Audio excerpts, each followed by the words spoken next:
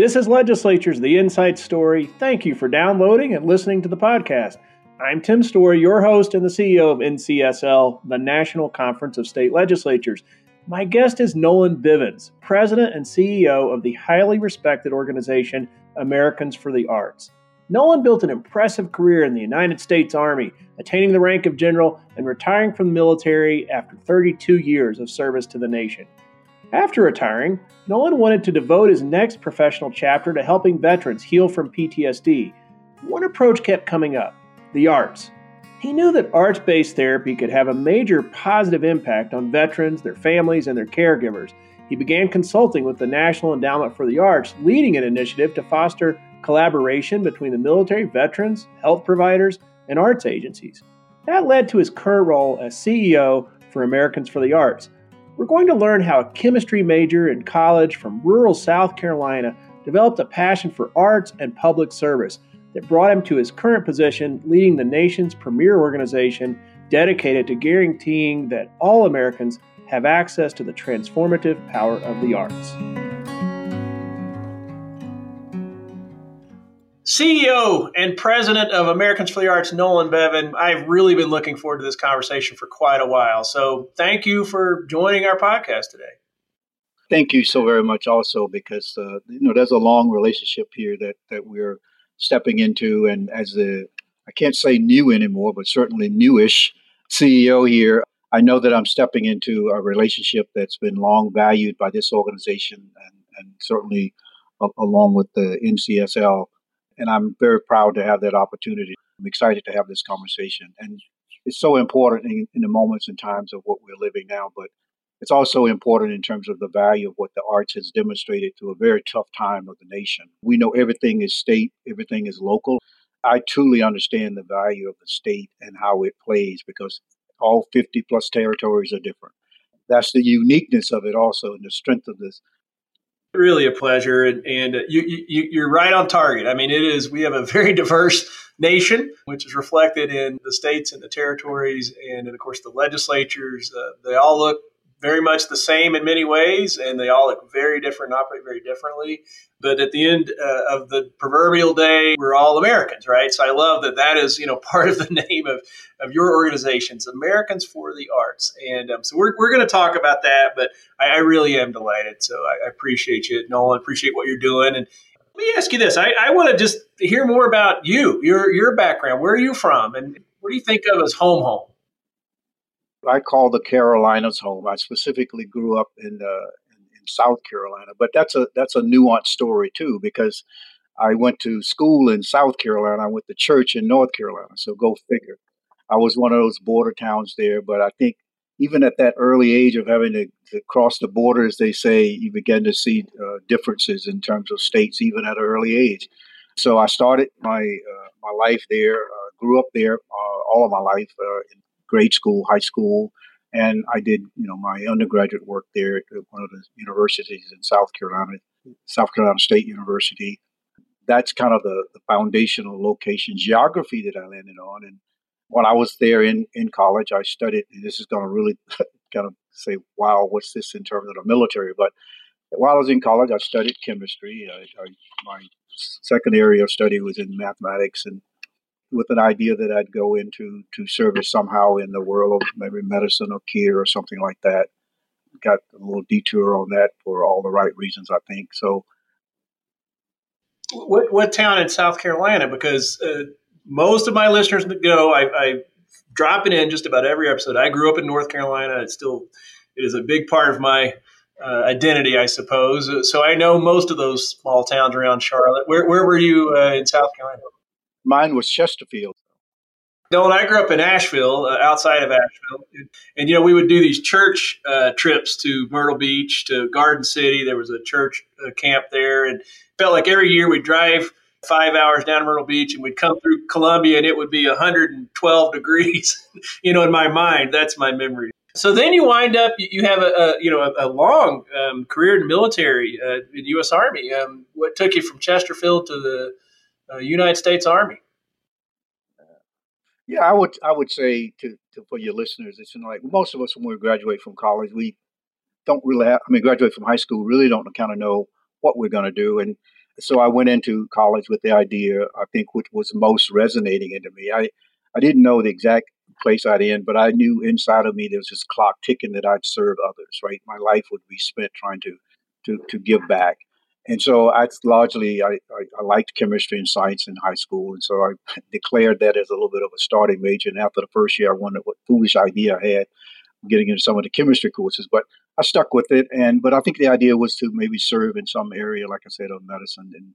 But halfway through there, I had a sister behind me that was getting ready to go to school, and my mother was single parent. My father died of natural causes at an early age, and so I was trying to figure out how do I get off the payroll and make an opportunity for her to come in. And the ROTC professor said, "Hey, Nolan, I got this great thing for you. You can come into the military and get commissioned and only have to spend 3 years." I said, "I can stand on my head for 3 years." But I would also then get a stipend of resource, which I thought would help. And then my sister could come in. And so that's how I took the stamp, maybe to be in for 3 years or so. I didn't know for sure. But the carrots kept coming, like, we can help you with your med school if that's what you want to do. But really, the core moment was I got in and I realized that it was a great place to serve, the great Americans, families that are serving our country. And it just clicked with that high school connection of serving others. And 3 years led to 7 years, 7 years led to 10. And then carrots got being offered about this is the value of staying around. And 32 years later, and I was very blessed and fortunate, I think, to realize the value of our nation through that experience and then hopefully give back at the same time. So that's how I got from Chesterfield to the military. And in the military, I served in every hemisphere of the world. I started primarily up in the great state of Washington. And then I went to Asia. Asia, came back to America, went to Europe, spent time there, Middle East, obviously those areas of the country. And then I kind of concluded in Latin Central South America. I was the chief of staff of U.S. Southern Command. Oh gosh, I was going to ask you what your job was. I mean, obviously you wind up in command, you wind up in the general ranks, and that's not a small job. In an army that has a lot of big jobs, that's a big one. Well, very grateful. I think, again, to the audience that we're speaking to, legislation at the state level, legislation at the federal level, but opportunity that we have in this country, the opportunity that I saw and the ability is forged out of that great, good legislation that happens.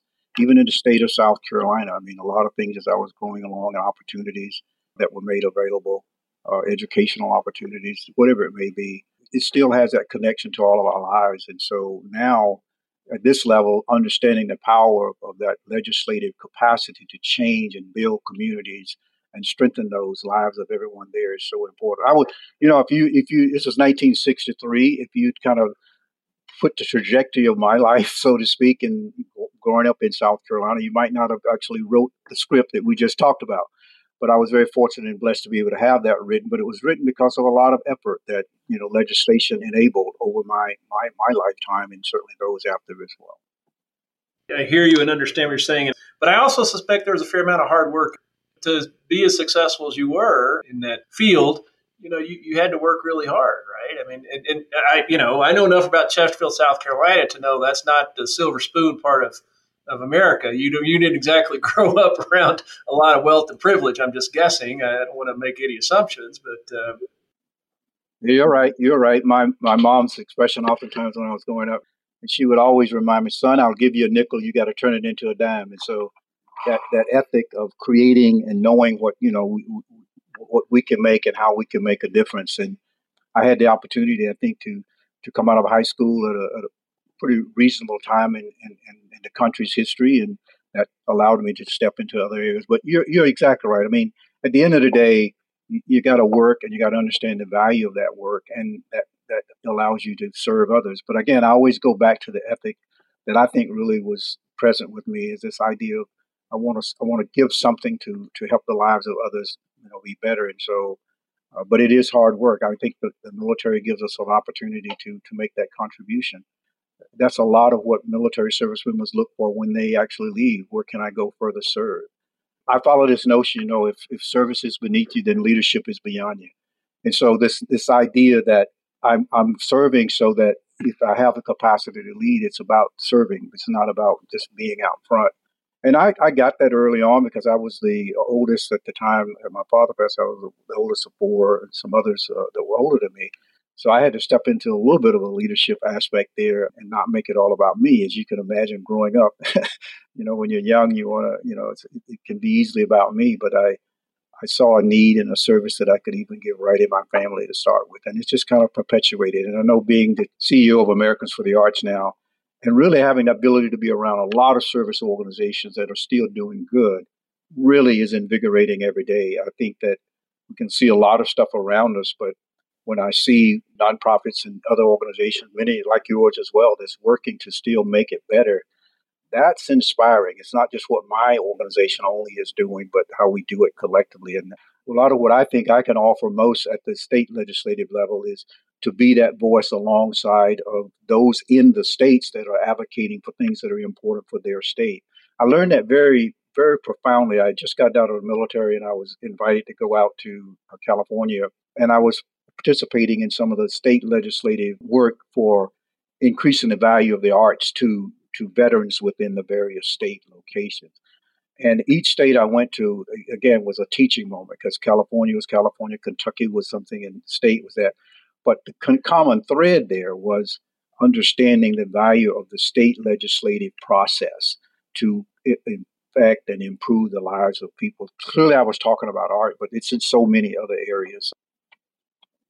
So you wind up just a few years ago coming into this role. There's a whole lot of, again, this is just engaging in stereotypes. Hey, what's this successful Army officer wind up in this arts organization? And then also you throw in that this is a guy with a chemistry mathematics background, not exactly the classic arts as we think of in the sort of Greek classical terms. What led you to this gig, and what attracted you to it? I'll try to give the short version. I would say that when I kind of started the art road here, I'd come back from Afghanistan and Iraq and served there. And when I was coming back, I was a deputy commanding general at Fort Hood, Texas. We were training up to go back, and I went in for a regular hearing test as a part of the physical process. And at the end of it, the young technologist asked me if she could ask me a question. And she began to tell me the following story. She said oftentimes when she would be doing a hearing test for a lot of servicemen and women, she'd get in the middle of it and she stopped getting responses from the sound booth, and she'd think it's a technical problem, so to speak. She'd look in this sound booth, and what she would see, and there oftentimes is young men and women crying and weeping. And so her point was, at first it disturbed her in the sense of why. And she said the reason that it's oftentimes happening is that quietness of the sound booth forces them to internalize a lot of the trauma and experiences they had, and they just had never dealt with it. They came back home, they walked through the airports, everybody said, thank you for your service. They had the parades. They were very appreciated in many ways, the opposite of what a lot of our Vietnam veterans experienced. And so I'm very appreciative and thankful for that. But as she was telling that story, I realized as the Deputy Commander General, primary responsible for maneuver and training, that we possibly had young servicemen and women going back into multiple rotations of combat. While outside they looked physical, inside there was some stuff we needed to work with. And so I started looking for solutions, and not all of them were directly in my military kit bag. And so what I discovered was a lot of servicemen and women were taking advantage of the arts as a way to express and write and kind of deal with some of that trauma without having to disclose it publicly by going to, the psych or the shrink, as most of them would say. And culturally, they did not want to be seen as weak or a weak leader. They wanted to go back. They didn't want to be seen as that. But that led to the bigger understanding that, as a force, we needed to understand how to deal with that. And so later on then in retiring, the National Endowment for the Arts wanted to look at how to bring creative therapy into the clinical environment of a lot of our military installations. And that leads back to the states again, because the whole idea of that program was to make that connection around about 11 states across the country, from Alaska down to Florida. They asked me to come in and be a bit of a consultant, pro bono, however you want to call it, to help understand how to make that connection with the military communities. The short story now is that experience over a decade and a half really brought me into the infrastructure and understanding of the art and culture field as we talk about it. Because in that experience, I got to understand all of the local arts agency value to this country as well. It's at that community level, that local level, where someone is doing something of art and artistic and creativity value that's changing and bringing our country alive in a whole way. And then you look at the state level organizations that support it. Now you can make that connection over to the state legislature again, that are advocating for and also advancing the power of the arts. That's where the work is. We are a national service organization, but honestly, that is the emphasis of what we're trying to make sure everybody understands is that work from that grassroots level all the way up that allows us to have the constituent voice to share with legislatures about this is why funding this is important because it's a constituent aspect of it. This is the value you bring back to the community, whether it's educational, economic, social, or cultural from the arts perspective. But this is why it's important to have that grassroots connection there. And so through that experience, I got exposed to quite a bit of folks. And so when the ask was here to serve, I'm a sucker for service. So that's how I kind of ended up. But it's been a truly amazing experience because as I shared with you, it's now allowing me to see the rest of that ecosystem that makes the value of arts important. The state legislatures and the role that you're playing in your organization is a part of that ecosystem. And that's why we're excited to partner with you all. What was your biggest surprise? I mean, you must have walked in with some sense of, I understand the arts. What really wait a minute, I didn't expect this when I started to understand this world, this new world of connecting Americans and arts.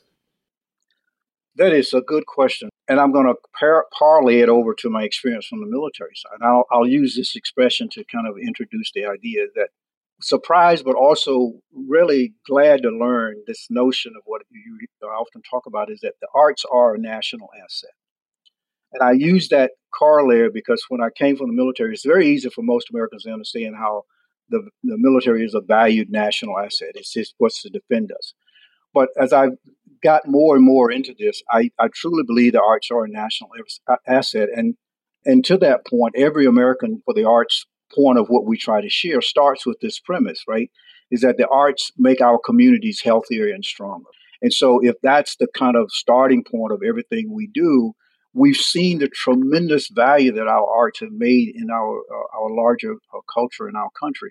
You know, if you think about the economic impact, right? I mean, huge multi-billion-dollar impact in our economy every year. And when COVID happened, we saw really the impact of that, saving our stages, the stage operations from the people standing, doing the tickets, all of it. That's economic rejuvenation. But it's also a social impact. You know, the stuff we ran through in 2020 began to show how the arts could be powerful in keeping the social conscience of our country alive. The cultural aspect goes without saying. I mean, the culture across this country and all the different states is just amazing. I love that aspect of the job. I kind of feel I'm getting spoiled because you see so much greatness of that. And then clearly the educational piece of it. I mean, without the arts, you know, in fact, as a student of the science, I will tell you, I love the theater. Every moment I got, I was over into the theater looking at what was going on. And I was fascinated there because of the notion of seeing different leadership styles. And I think that was kind of my indication that I'd be in the military and didn't know it at that time. But the whole notion there is that I've seen that connection. And even in my military experience, a lot of folks may not realize that when you go overseas or you're traveling quite a bit, a lot of the work that we do in military diplomacy has a part of it, it centers in arts and culture. You'll go to a Philharmonic Orchestra event. You'll go to some cultural festival. We use those as mediums to build relationships with other services around the country. And that, again, goes back to that. So the arts really are making a wider and deeper contribution. And I think that leads me to say to your point about surprise, that I can say now very confidently that the arts are a national asset. And now as we come out of COVID from a health perspective, we see how it's contributed to everybody getting out of their COVID caves, as I often say. You know, it brought us back and it's coming back slowly. And I'm really grateful for state and federal legislatures that saw that and put the money there to help those things stay alive. Because as we come out of this now, it gives us a sense of reconnecting. And again, it may seem small, but as a nation, the fabric of art that allows us to come together and do that is so important at this moment in history when we're experiencing something that is 100-year-old kind of a reality. So what happens next? Where do you go? What's your vision now for arts in the United States as well as the organization itself? as a nation, what we really need to do is kind of step back and kind of recognize, just like science, technology, engineering, all these other components of what goes to make the country great in a very desperate time of our country. It's not like, some of the major wars and conflicts we've had, but we did see the ability of our arts and service and cultural sector to help us at a very critical time. I would hope that we would not lose that awareness. This is sort of like, to me, like a 100-year-old kind of lesson. We know that now it is so impactful for us to consider the arts as a way to help us heal, mend, and get out of some very difficult situations, but also to sustain us in a good quality, well-being way of life. I wouldn't want us to kind of lose that generic cultural reality that I think has been brought out of this. I think there's another aspect that, and it's in very kind of legislative related, but I have really been able to see how, from a bipartisan way, the country has kind of come together, and I'd like to see that move really forward when it comes to the arts. A lot of the legislative successes we had in getting the funding and the resources to help the artists and the organizations that, just like everybody else, was suffering, we got that only because of bipartisan work, right? And it was a fundamental lesson to me that in this time we were able to come together to see the value of that. And state legislatures did that really in a lot of great ways. And I think if we can keep that as well, I think it will be a great opportunity going forward. For the organization, in terms of vision and strategy, I think the term that you will hear me, well, first of all, I think the vision is to continue to strengthen the power of the arts at the community level, because the value of the arts is truly at the community level. To do that, it's very critical that we do what I call equitable advocacy. So to me, the key driving way of what Americans for the Arts wants to do is to make sure we strengthen the value of the arts in our local communities, but we want to do that through an equitable advocacy. And that starts all the way from the federal all the way down to the local level. And core to that, the foundation, cornerstone of that, is the engagement with our local arts agencies that are at that community level, making them a more viable part and component of that infrastructure at the community level that's changing, the economic realities, the social, the cultural, and the educational. I keep coming back to that as well. And so we want to be focused to help those local organizations. And then as we do that, we keep that grassroots that helps the state advocacy, that helps the state level, and then we can kind of continue to do it at the federal level. And I don't want to forget the territories as well, because that's a visionary aspect of what I have, because as an organization, we need to continue to grow and expand in those equitably, because that's a component of equity, right? If you're not looking at everybody's part of the nation, then that's not as equitable as it could be. But I think the a key aspect of the future, this is kind of a little thought leadership idea of mine, is that when creativity is at the center of what we're talking about, whether it's art, whether it's science, whether it's even business, right? Creativity is that engine out of which all of those things really, really become better for us. The whole idea you heard about early on, people often talk about the whole endeavor of going to the moonshot idea. It unleashed creativity in so many sectors. I was thinking about the fact that the arts, creativity, Americans for, I mean, these are such giant concepts. Let's bring it down to a story, because that's what people connect to. I mean, can you think, have you got any good examples of where you saw arts be transformative in someone's life, a soldier's life, something like that? You know what I'm saying? And what comes to mind when you think of the stories? I will tell you the story. The one that comes to mind as you asked the question was, I was in Alaska as a part of that work I was doing with the National Endowment for the Arts. And we were looking and participating in one of the local arts agencies that was doing work in the community there. And they had a particular program that they were using veterans, for example, who would come back and they were part of the community. And they had a program there that they'd come in and they'd give them an opportunity to learn how to bend steel, right? Forging, the high heat metallurgical realities. One of the veterans there was working in the lab, and he and I struck up a conversation. And I said, well, what makes this interesting to you? Why is this? Why are you here? Like, the question of why is it of value? And he looked at me and he said, sir, I come out of my conflict experience, and a lot of times, when I looked at my hands, because that's what we use mostly in our lives, he said, I began to have this feeling that my hands were tools of destruction. And he said, I knew I was part of an organization that was defending democracy. And I get all of that. He said, but just at a personal level, I still have that connection. And he said, but when I come to this high heated metallurgical experience here, and I come back and I bend something and I shape it into something, he said, then what I get to do, and I look at my hands then, is I see myself as having created something. And he said that is very helpful for me in balancing that. I can see my hands as tools to create. So I talk about that as an example of transformative, but I want to picture it to the future. I think we can be transformative even more as we go forward, because when I think of that, I think about Sandy Hook. I think about places where we've had significant experiences of trauma.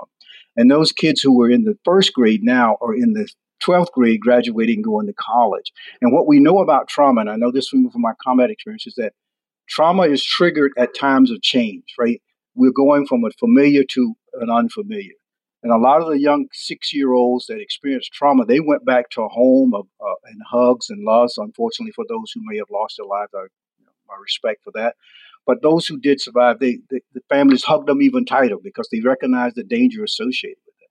But if they start going to college and they get into these new points of separation, that may trigger trauma. So our communities need to be available to use art again, as well as the clinical, to support that transition for civilians in general. The military was my conduit into it, but I see it now at much more broader because trauma is all over us. The second thing we know is that the next pandemic in our country will not be obesity. It's going to be loneliness.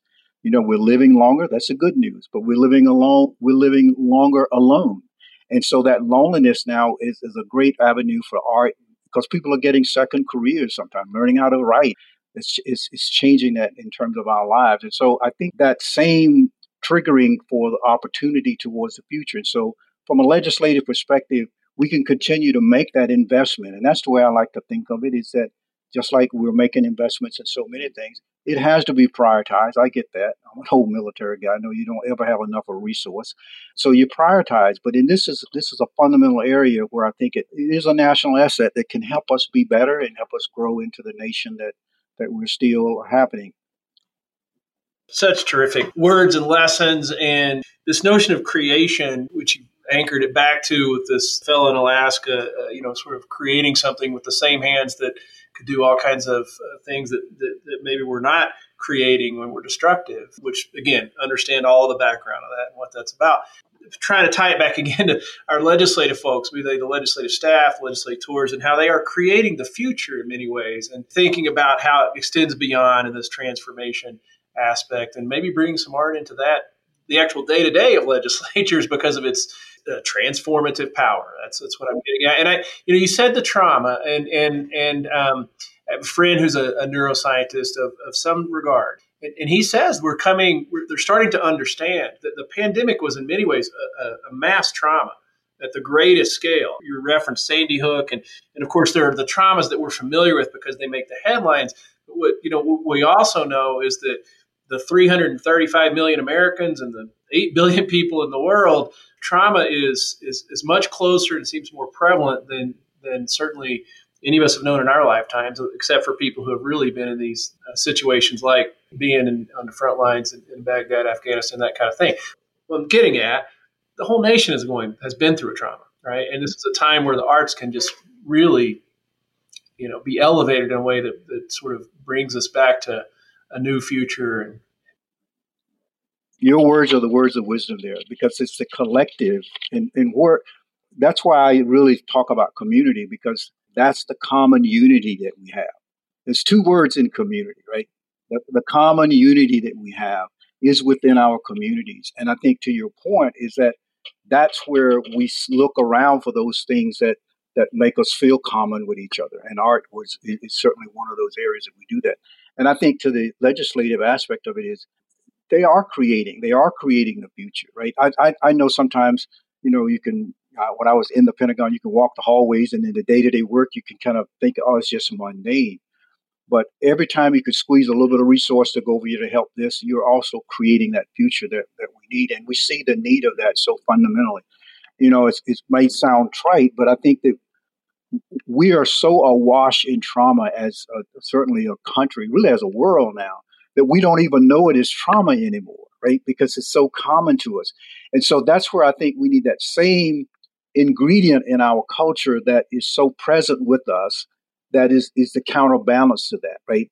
And that's what, art, whether it's a musical piece or whether it's just sitting with a 6-year-old grade kid and they're scratching something on a piece of paper, but for them, that's art because it's creating.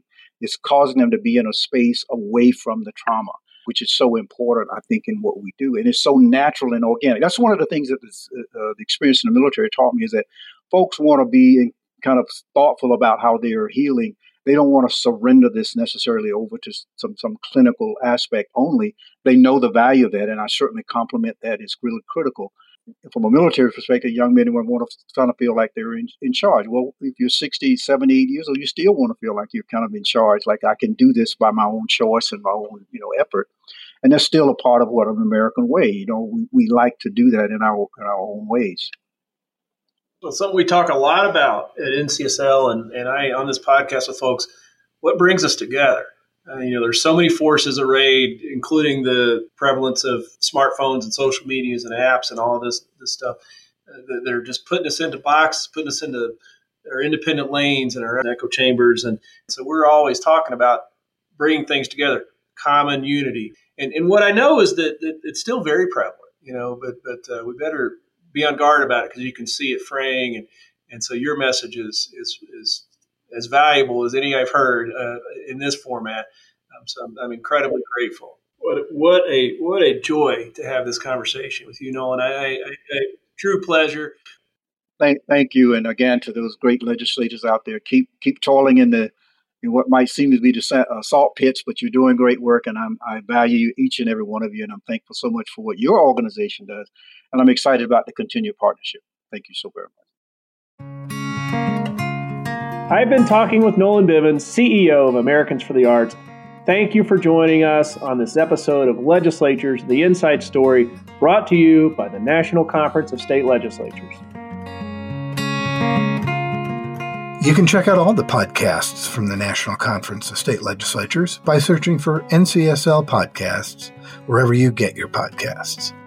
Tim Story, NCSL's CEO, hosts Legislatures, the Inside Story, where he focuses on leadership and legislatures. The Our American States podcast dives into some of the most challenging public policy issues facing legislators. On Across the Aisle, host Kelly Griffin tells stories of bipartisanship. Also check out our special series, Building Democracy, on the history of legislatures.